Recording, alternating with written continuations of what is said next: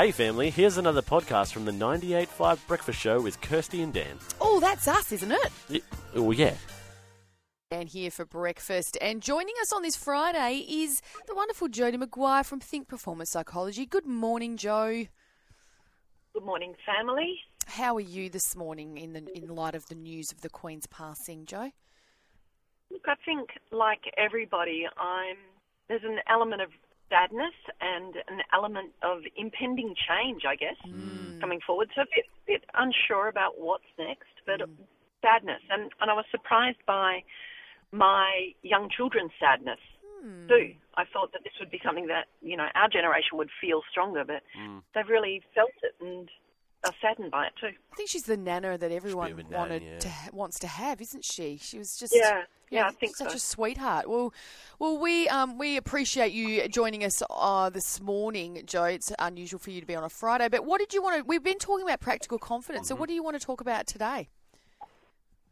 So we're going to keep with this theme of really practical confidence and not allowing it to be a concept that feels like it's only for a few. And so just reflecting on some of the things we've talked about when we've pulled apart this idea of confidence and this illusion of confidence, we've talked about it not only being something that we often think about or something that we think we have to feel, but how we take practical steps and practical actions.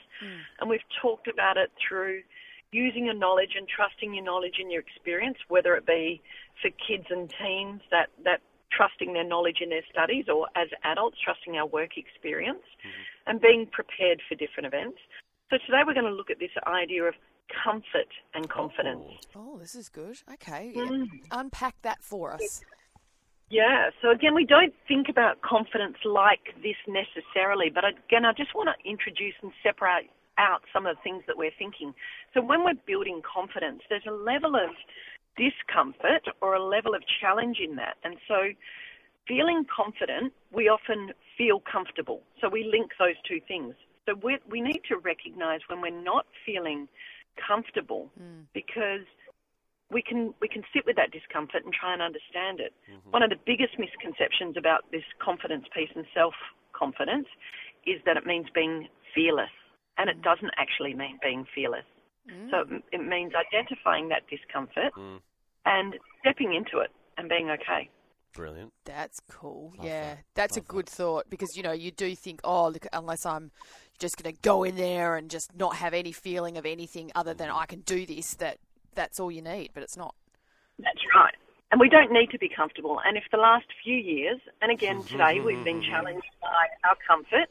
So if we've learnt anything over the last few years, is that we can handle more than we thought.